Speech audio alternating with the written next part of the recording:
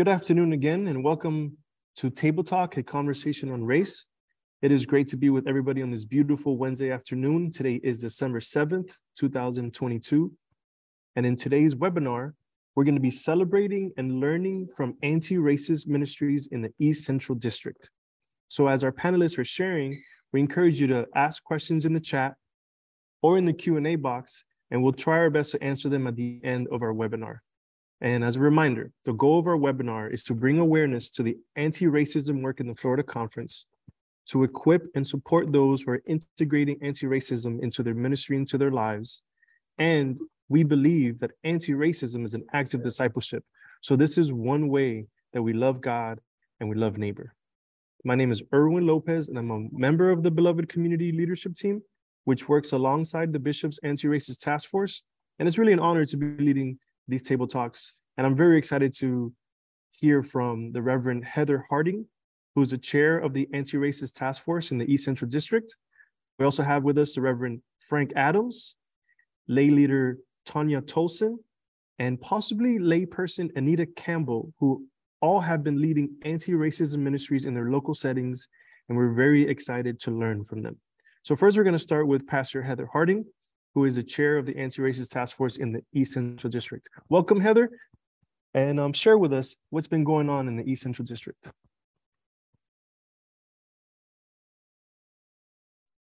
Thank you so much, Erwin. I appreciate the invitation. We got started a couple of years ago after the George Floyd murder. There were several of us that were on a clergy call and just really felt the need to start meeting together. And so that's where Frank and I first really connected over this. And we began a group called the Bridge Builders. And we began meeting once a month on Sunday afternoons just to get to know each other, build relationships, and hear our different stories and perspectives about race. And then earlier this year, in a district leadership meeting, the district superintendent and the district leadership team was saying that we need to really create more of a task force on anti-racism. So I've been really interested in the conversations I'd been having with the Bridge Builders, and so agreed to get this started. So this year, essentially, we've been just sharing our stories of what we're doing in our churches and you know, the challenges that we're facing. Tanya has led us and our team in some time of lament that's really been helpful. And we've just been, you know, kicking around different ideas with the people on the team of how to get started and what things are happening in their church. So let me ask Frank to share a little bit more about Bridge Builders.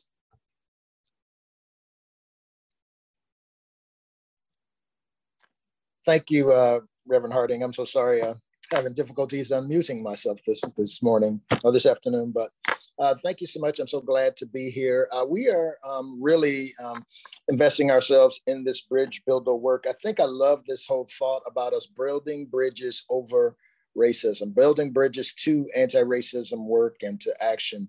But it's a work that is hard, a work that is not easy. Of course, it's not easy to be a disciple of Jesus Christ. And so the things that we have been kind of working on or doing in those conversations, really getting to know each other's perspective. You can have more empathy and you can have a greater social justice disposition when you really understand and to truly love people for the gifts and graces that God has given each and every person. So we have really been investing in learning and hearing each other's stories. I have told my perspective about what it's been like to be an African-American male living in the Central Florida area his entire life, all the different challenges that I have come across. And we have heard other folks from our Bridge Builder group tell their particular stories from their vantage points and their perspectives. And we have learned so much about, you name it, white privilege,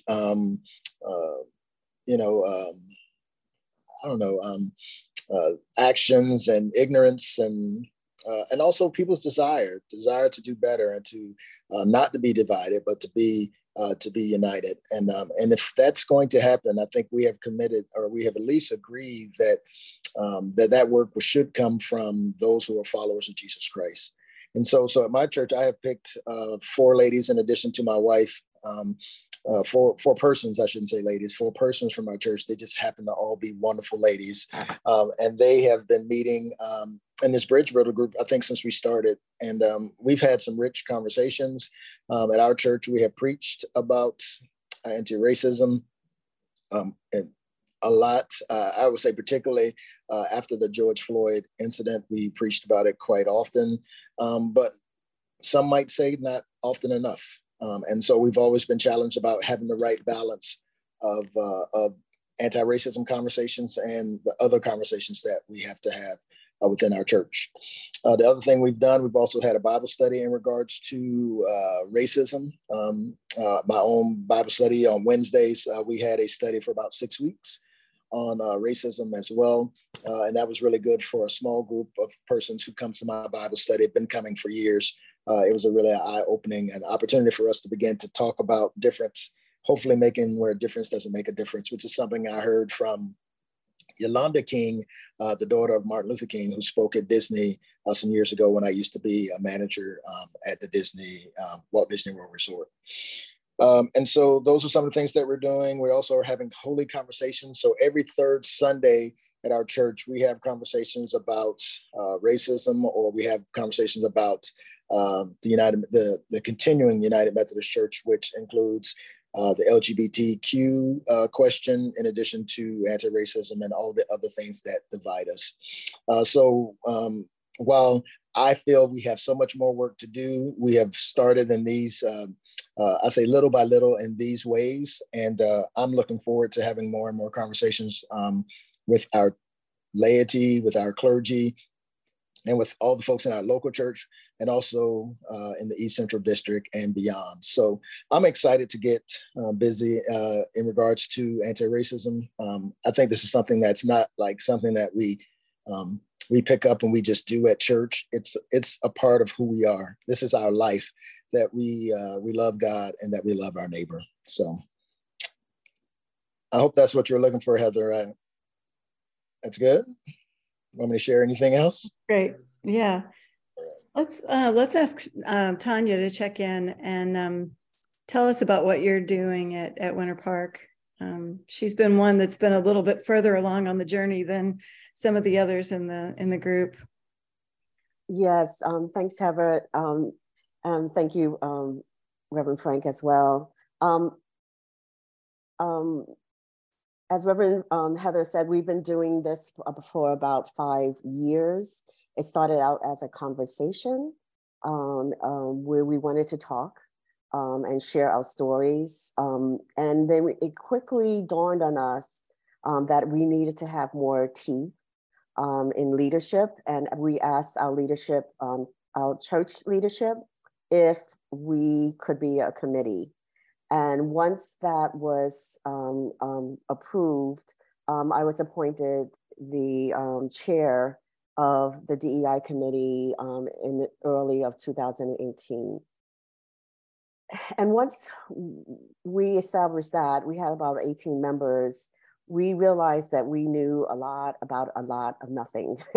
And we needed people to help us who have been doing the work. And we were fortunate to have Barbara Thompson, who's the Associate Director from UCF for DEI and Inclusion, and an educator. So we started out with huge workshops on what, ABCs of diversity and what is, what are the hidden biases that we have in our consciousness, as well as what is privilege. But we also needed to come up with a mission statement and a strategic plan, and to have specific goals and objectives and strategies of how to build these programs. And the biggest part of our piece is the education part. So we studied Brian Stevenson's book, Just Mercy. We studied Isabel Wilkinson's book, cast. And these were not book club studies. This was not going in to find out if we liked a book or hated a book. No, it was to delve deeply into the principles and the policies that imprison all of us, especially in regards to race. We also did film studies. We did The 13th, which is on Netflix. And this gave us the ability not to only educate ourselves as a church, but to invite others to the conversation. And we had more success inviting people from outside of our church and making disciples more than inside, where there was more of a resistance. And we have, like Reverend Frank said, delved into the LGBTQ inclusion and equity and diversity as well. We studied the book, Changing Our Mind, which is Apologia by a minister. And we were really successful this year in working with Eastern University Christians for Social Action. And we had a fishbowl event of 90 minutes where Christian LGBTQIA spoke about their spirituality, spoke about openly about their identity, and spoke more about what homophobism looks like. So like Reverend Frank and Reverend Heather said, it's just, even though we've been doing this for a little while, we're not as advanced as St. Luke's, for instance, who has had pastors who have done this for decades.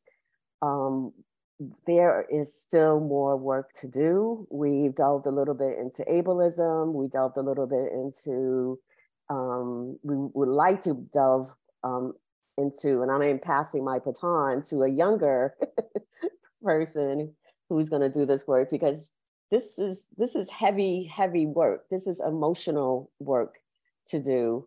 So it takes a toll on the person who is leading it, and it has taken a toll on me that I need to rest. So they want to hear from Native American Christians. We want to hear from about gender equality. We like to do a book like Invisible Women, that talks about gender equality, because that's a part of our church systems as well, how we discriminate against women. Intersectionality is a part of it as well. We did a great films conversation about Crip Camp, which is another film in Netflix. So, and we did ageism as well. There's a lot of discrimination around ageism.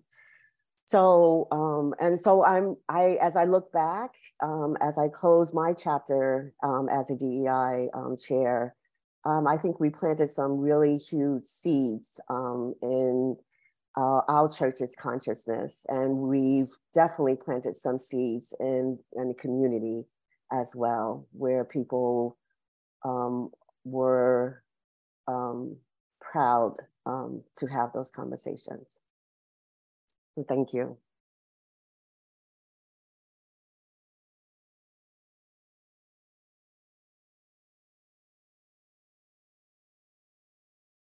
Can we hear from Anita? Anita's having trouble logging in as a panelist, but we're trying to coordinate that with her right now. Okay. I can allow her to talk. She can talk now. Oh, okay, she's on. She's on. But you won't be able to see her camera because she logged in a different way. Okay. Anita, can you tell us a little bit about what you guys have been doing at your church?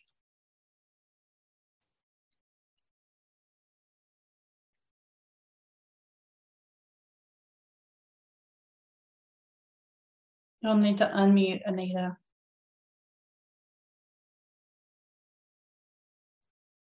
Thank you. So sorry about that. Okay.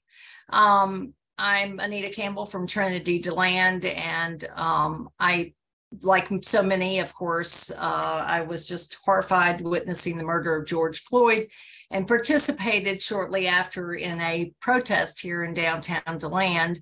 And I kept thinking I need to do more. And of course, my church is very important to me. And because of that, I decided that I would try and do something. And I went to the leadership, and I'm not sure that the leadership was quite ready. We are in a transitional period. Technically, my church is homeless. We have sold our building. And so because of all these transitions, I thought I really needed to do something myself. And I started up a small book study made up of members of the church, but also people from the outside. And we all agreed that we have similar values and understandings and feel the same kind of angst about what has happened over the past 5 years that we've witnessed. And we all are kind of go-getter women, so to speak. And we decided that we would start studying. We started with Kendi's book, and we have continued. This has been 2 years now, going on 3 years. When I first started it, I thought I didn't want to do this by myself. I needed to find somebody who's smarter than me. And so I picked Beth Fogelmiller. Those of you that recognize Beth's name, she, of course, is retired clergy and attends my church. She grew up at Trinity. And Beth and I put together this format, and it's not strictly Trinity, but it has kind of morphed into something that is now belongs to Trinity. And again, we started off with these books. We've read everything that we can get our hands on. Some of the books that we loved, of course, would be 1619 Project. I think that's a must read for everyone. But some of the books surprised us. The ones that really surprised, I think, most of us would be Lies My Teacher Taught Me. That's a real eye-opener, especially for those of us that grew up in a school system, basically a white school system, because we're all 65 and older in this group, by the way. And so we've continued. And of course, then because most of us belong to Trinity, we now have approached the leadership, and the church says, okay, let's do a small study at the church. And Beth and I looked for the best one, and we found that GCAH, which is Archives and History, has an online course about splits and schisms. Splits are nothing new in the United Methodist Church, and being able to look at Trinity's history and then in parallel looking at the history of our denomination kind of helped put things into perspective. There were a lot of eye openers, of course, for folks. Now, these were a whole different group from my small group book study. So there were 40 people that were originally signed on. It condensed down to about 30, 32. Some fell off because of conflicts, but some fell off because they felt like this was not the study for them. And that's when I started running into some of the biases and some of the resistance that Tanya was talking about. And I'm starting to see in here, now that our study is over, it was an 8-week study. And now that the study is over, we're hearing a little bit more resistance, which I've got a tough skin and I'm willing to take it on. But it's important to know that there will be ups and downs, that this is the long haul. This is not something that will be solved overnight. But finding some committed people, a core group like I have, and out of those 40 people, used to be just Beth, me, and a couple of others, but now that group has grown. So that's what I'm hoping, that with each study we have, and when we have these hard conversations, and I want to hear more about the every third Sunday hard conversations that you're having at Tuscaloosa. That's going to be important. And I agree with Tanya wholeheartedly. This is not just a race issue. We're talking about gender, sexuality, age, ability, disabilities, all of the things that we need to talk about with regard to our personal biases, as well as our, corporate biases. And Trinity, I'll go ahead and tell you, Trinity is located, our old church was located right on a corner where there was a lynching in DeLand. And there is no doubt in my mind, of course, our church is very old. So there's no doubt in my mind, and people used to walk to church. They used to live right there in the downtown area. So there's no doubt in my mind that we had members of Trinity, God-fearing Christian people who stood beneath that tree and watched as that man was mercilessly murdered right in front of their eyes. And how horrible was that? And so I had to present that and let people know that that's our history. We had pictures in our archives of members of the church attending and having a blackface party. And so we need to look at that and say, this be us, this is our past. And we need to face up to it and grow from that and understand it in other ways. I'm still got that little voice though that's hearing that person, or those probably more than one, but one that's been vocal about, well, I don't mind attending a study, but let's just don't talk about racism anymore because I'm not racist. And upon further inspection, you talk to them and question them a little bit more, and you find out that they just don't have a clue. And that's why I think it's important to try and educate. I'm a former teacher, so I think it's important to try and educate and inform and raise awareness. By the way, Aaron, I love the presenter that we had, Robert Jones, at the last session. Unbelievable advice, great, super advice. And somebody put up White Too Long. That is going to be not Robert Jones. He was not our presenter. Who was the former presenter last month? Robert Johnson. It was Johnson. Right. Okay. Anyway, great presenter, had some wonderful advice about, because that's where my group is. The rabid small group is ready to say, where do we go from here? How do we take action? Some of us have joined up with Volusia Remembers, which is linked with EJI. They're a partner with EJI, and we're the ones that do the soil collections from the lynching sites. And now we're going to put memorials at those lynching sites and raise money for those kinds of things. Some of us are actively engaged in politics and are helping with the polls and elections. Some of us are just advocates. We just go to meetings and we advocate as much as we can. And some of us just want to be readers and teachers and leaders. And that's okay, because we need all of those.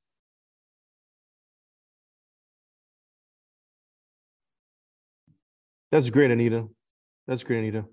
And Tanya and Frank and Heather, thank you so much for sharing what you all have been doing in the East Central District. I'm part of the East Central District too, so it's kind of cool to kind of brag about what's happening. I do have some questions, if that's okay, for one of you or all of you. And the question is, what kind of challenges have you experienced as you've been doing this work? And how were you able to overcome those challenges?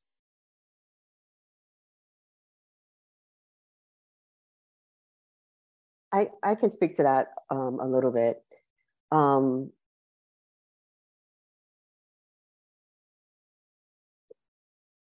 So the challenges, once you start talking about race or even sexual identity and gender equality, people get fearful, very fearful. And you start to see, you start to see, no, don't do that. You can't. And for me as a leader, and I had to hold a container too for my committee members, and most of my committee members are very, they're activists, they're prophetic as well. So you have a church that can be more conservative, and then you have a committee that can be more liberal, and trying to, like Heather and Frank says, bridge that gap or hold the tension I think is, for me, was the key of being really, really, really patient. One of the resistance we had was we were called a diversity committee rather than a diversity, equity, and inclusion committee. And it took 3 years for us to change the name because people didn't have an understanding of what equity and inclusion was. So we had to educate, but we also had to bring along leaders who understood that and advocated for that name change, right? So the name change is foremost, and then the mission is foremost, and then you can build out the goals. The other huge piece was the LGBTQ conversations. That fishbowl that I talked to you about with having 6 LGBTQ Christians tell their stories took 3 years in the making to happen.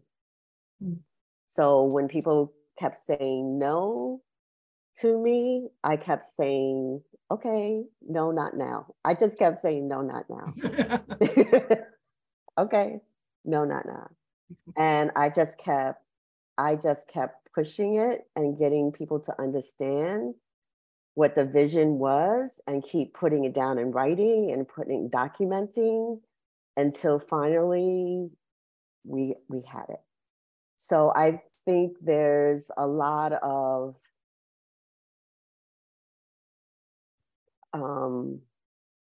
contemplation and action in the work. There's a lot of persistence in the work. There's a lot of prayer and meditation, but there's also a lot of soul care that one has to do in order to do this work.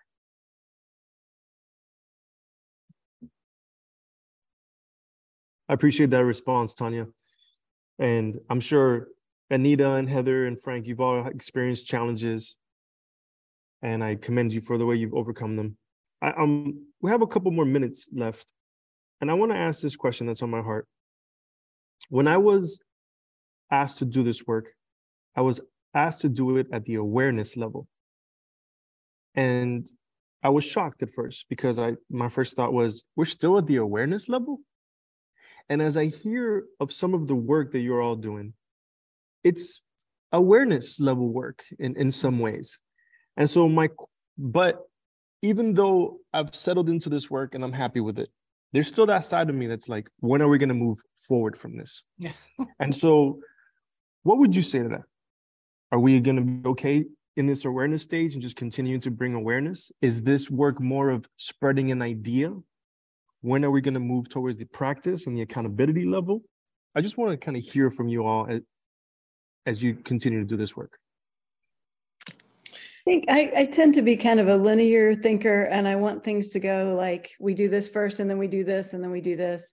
And the one constant for me is that it's been messy, that it's not like that, we might be in awareness and then we, with Bridge Builders, we did a panel discussion. We felt like we were doing something at Tuscaloosa. We've had the month of February, we had Black preachers that preached, and it also seemed like it was still kind of staying at that awareness level.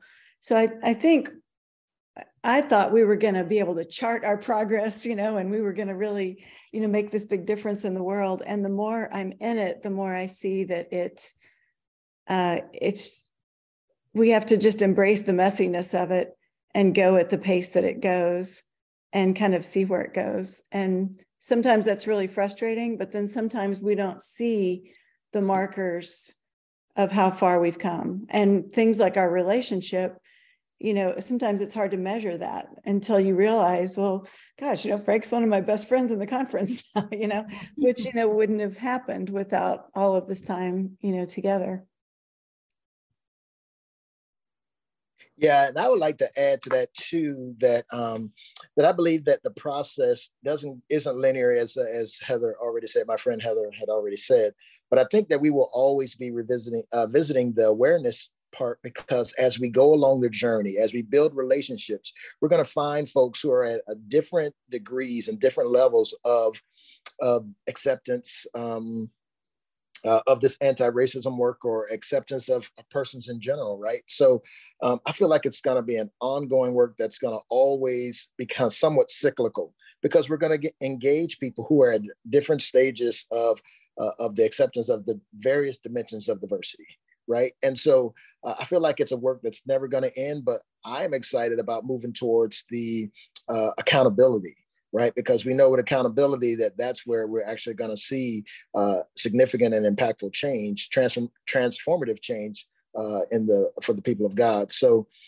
I'm preparing myself that this is not a sprint, but this is a marathon, and that it's going to be a marathon that is a relay race as well, as we pass the baton from one person to the next. It's how we're going to have to journey until we can really let's say, make some significant change in this anti-racism work. And I'm going to say this already, and if no one knows me, I usually try to be pretty real, but as an African-American male in my lifetime, I don't believe that we will defeat anti-racism, but I'm hoping for my children's sakes and for my children's sake, that we will accomplish what we have started here and now. And so this work that we do is so important, so valuable, and I think it's going to impact generations to come. And we'll have to stay the course, and we'll have to keep encouraging one another. We'll have to persevere. We'll have to endure so many things. And as Heather already said, it's not only messy, but it's costly. Mm-hmm. Mm-hmm. Yeah. Amen. I have so many questions, and I really appreciate everything that you're all saying. Here's a question from Mary Robertson. She says, Latasha Morrison addresses this in some Be the Bridge. Faith is not certainty. Can we step forward without knowing what is going to happen? She says she loves the fishbowl idea. Trust in the Lord with all your heart, lean on your own understanding. That's a good question, and it was right in line with what I wanted to ask next. Can we step forward without knowing what is going to happen? And the question that I was thinking that goes along with that is, what is the goal? Should we even have a goal? When you look at your local setting, when you look at the denomination, do you have goals? Is there something that you want to achieve? You look back in your ministry, in your local setting, or even over your career, and you say, you know what, at least we achieved this. Do you have that in mind, I wonder? Well, I think I do. I mean, I set out a goal as grandiose as it was.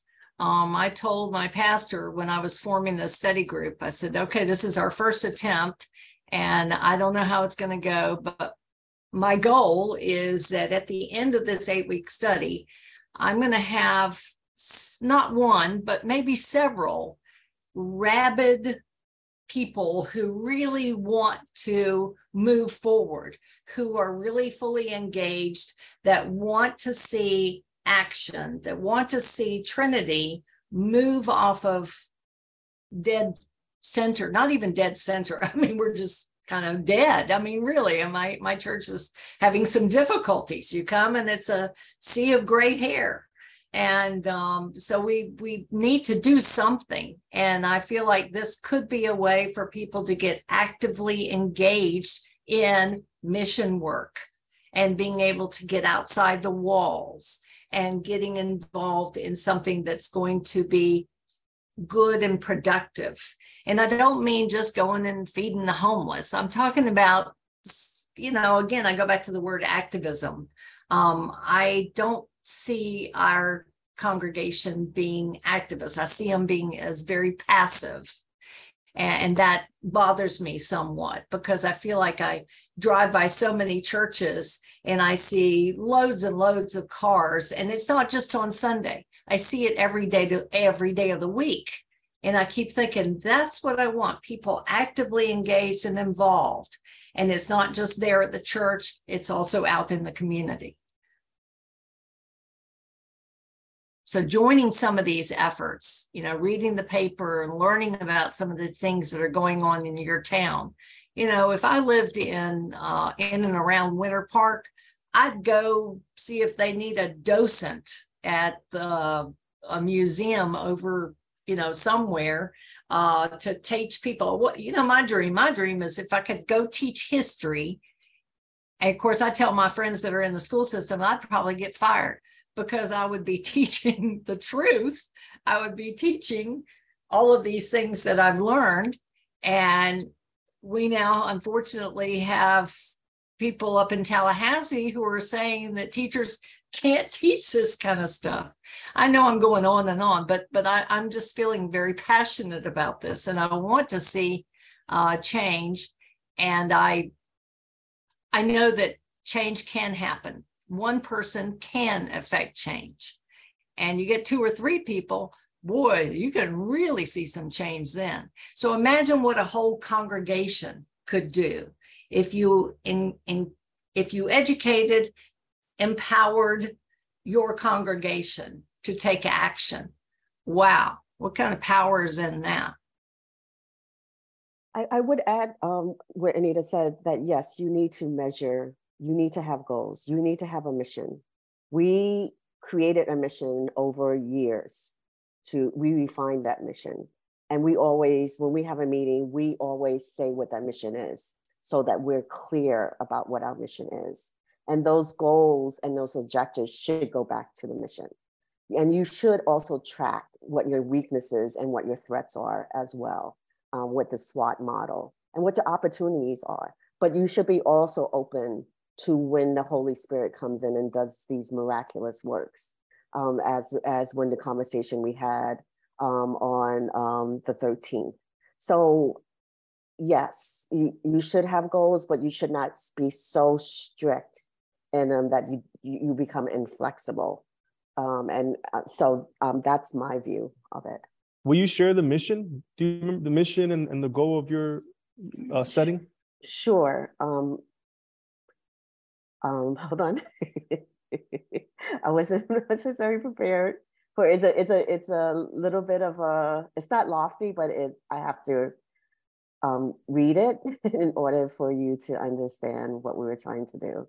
Okay, so I'm putting this up, and our mission is: we love and embrace without bias the diversity of all of God's creations and the beauty of humankind. In acknowledging divisions in our church and surrounding community, we strive to be sensitive to others, to listen deeply to all points of view, to develop relationships towards candor and authenticity, to educate ourselves, and to work towards justice, reconciliation, and unity. Excellent, excellent. Thank you for sharing that. Well, we're running out of time here, and I'm wondering if we can close for maybe 1 or 2 people briefly, just sharing some encouraging words with our attendees as they continue, or maybe even just begin this work. I think something that's been encouraging to me is like to hear, how, Anita just started this work, like what can, really kind of looked around and said, what can I do? And sometimes we get so bogged down by, are we doing the right thing? Are we doing enough? And so sometimes just doing something. I went to a breakfast last week where pastors got together to create a scholarship for Bethune-Cookman University. And I think sometimes we might committee that to death, like, oh, is that what we should do? Is that the best thing to do? Should we, and sometimes just taking an action, getting some people together, starting a group, doing something, being part of an action in the community, supporting somebody else, that I think we don't always have to get it perfect. That, kind of that intention to do this work and take whatever steps present themselves are something that every single person can do. I threw something. Can you hear me? I'm not sure. Yes. Mm-hmm. Okay. I threw something in the chat line about a meeting that's tonight. I'm really looking forward to this because the Volusia Remembers group, which again is part of the EJI network, and they've partnered with Stetson, and Stetson has brought in this art exhibit, which if you research the exhibit online, it's a phenomenal exhibit of activists from all over the world and for the past 100 years. It may even go beyond 100 years. And wonderful examples that you will see the paintings of these activists and their stories and how they became known as activists and of what their cause was. And so this is all, we're going to see the exhibit, and then we're all going to sit down and have these hard conversations. And this is going to be a pretty large group from what I understand. So I'm very excited. So partnering with local colleges and universities, that's a wonderful way to go. Wonderful way. Excellent. Yeah, so if anybody wants to partner with the University of Central Florida in Orlando, I'm looking forward to continuing these conversations, not only with Florida Conference, but also Generation Z. So just let me know the little promo there for our friends in the East Central District. Well, go ahead. Let's end with Pastor Frank sharing some encouraging words. Quickly, another thing that I think we can be encouraged by, the thing that I've been encouraged by, is that, right, just look at this call. We have 22 persons on this call today. We are talking about race, and we're talking about diversity and inclusion and anti-racism work. And this was not so 5 years, 6 years, 10 years, 15, 20 years ago. So we have advocates out there who want to impact change in regards to the way that we relate to one another through all the various dimensions of diversity, whether it be the LGBTQ person, whether it be African-American, whether it be Hispanic, whatever the case might be, whatever your dimension of diversity might be, that we are trying to make room so that the kingdom of God can come to the here and now. And we're talking about it more and or at least trying to relate more now than I have seen in my lifetime necessarily. In regards to racism in this country. So I'm encouraged that we have people of all different backgrounds, ethnicities, all working together to try to become united in a world that is dark and despairing. Amen. Thank you so much, Pastor Frank. And you're right, part of the goal of today's webinar was to celebrate the work, because this work is so difficult. It involves so much of our soul and our emotions that we got to find time to celebrate. And I celebrate each of you. I celebrate this conversation and the conversations we've had over the past year. Thank you for your leadership, and thank you for your work, and thank you for everybody who's attended today. We look forward to continuing these conversations in 2024 with some new speakers, celebrating ministries in other districts. And we just thank you so much for continuing in this work. And if you ever need any resources, please know that we're here to provide those for you. So everybody have a good day, and we'll see you all in the first Wednesday in January. Bye-bye.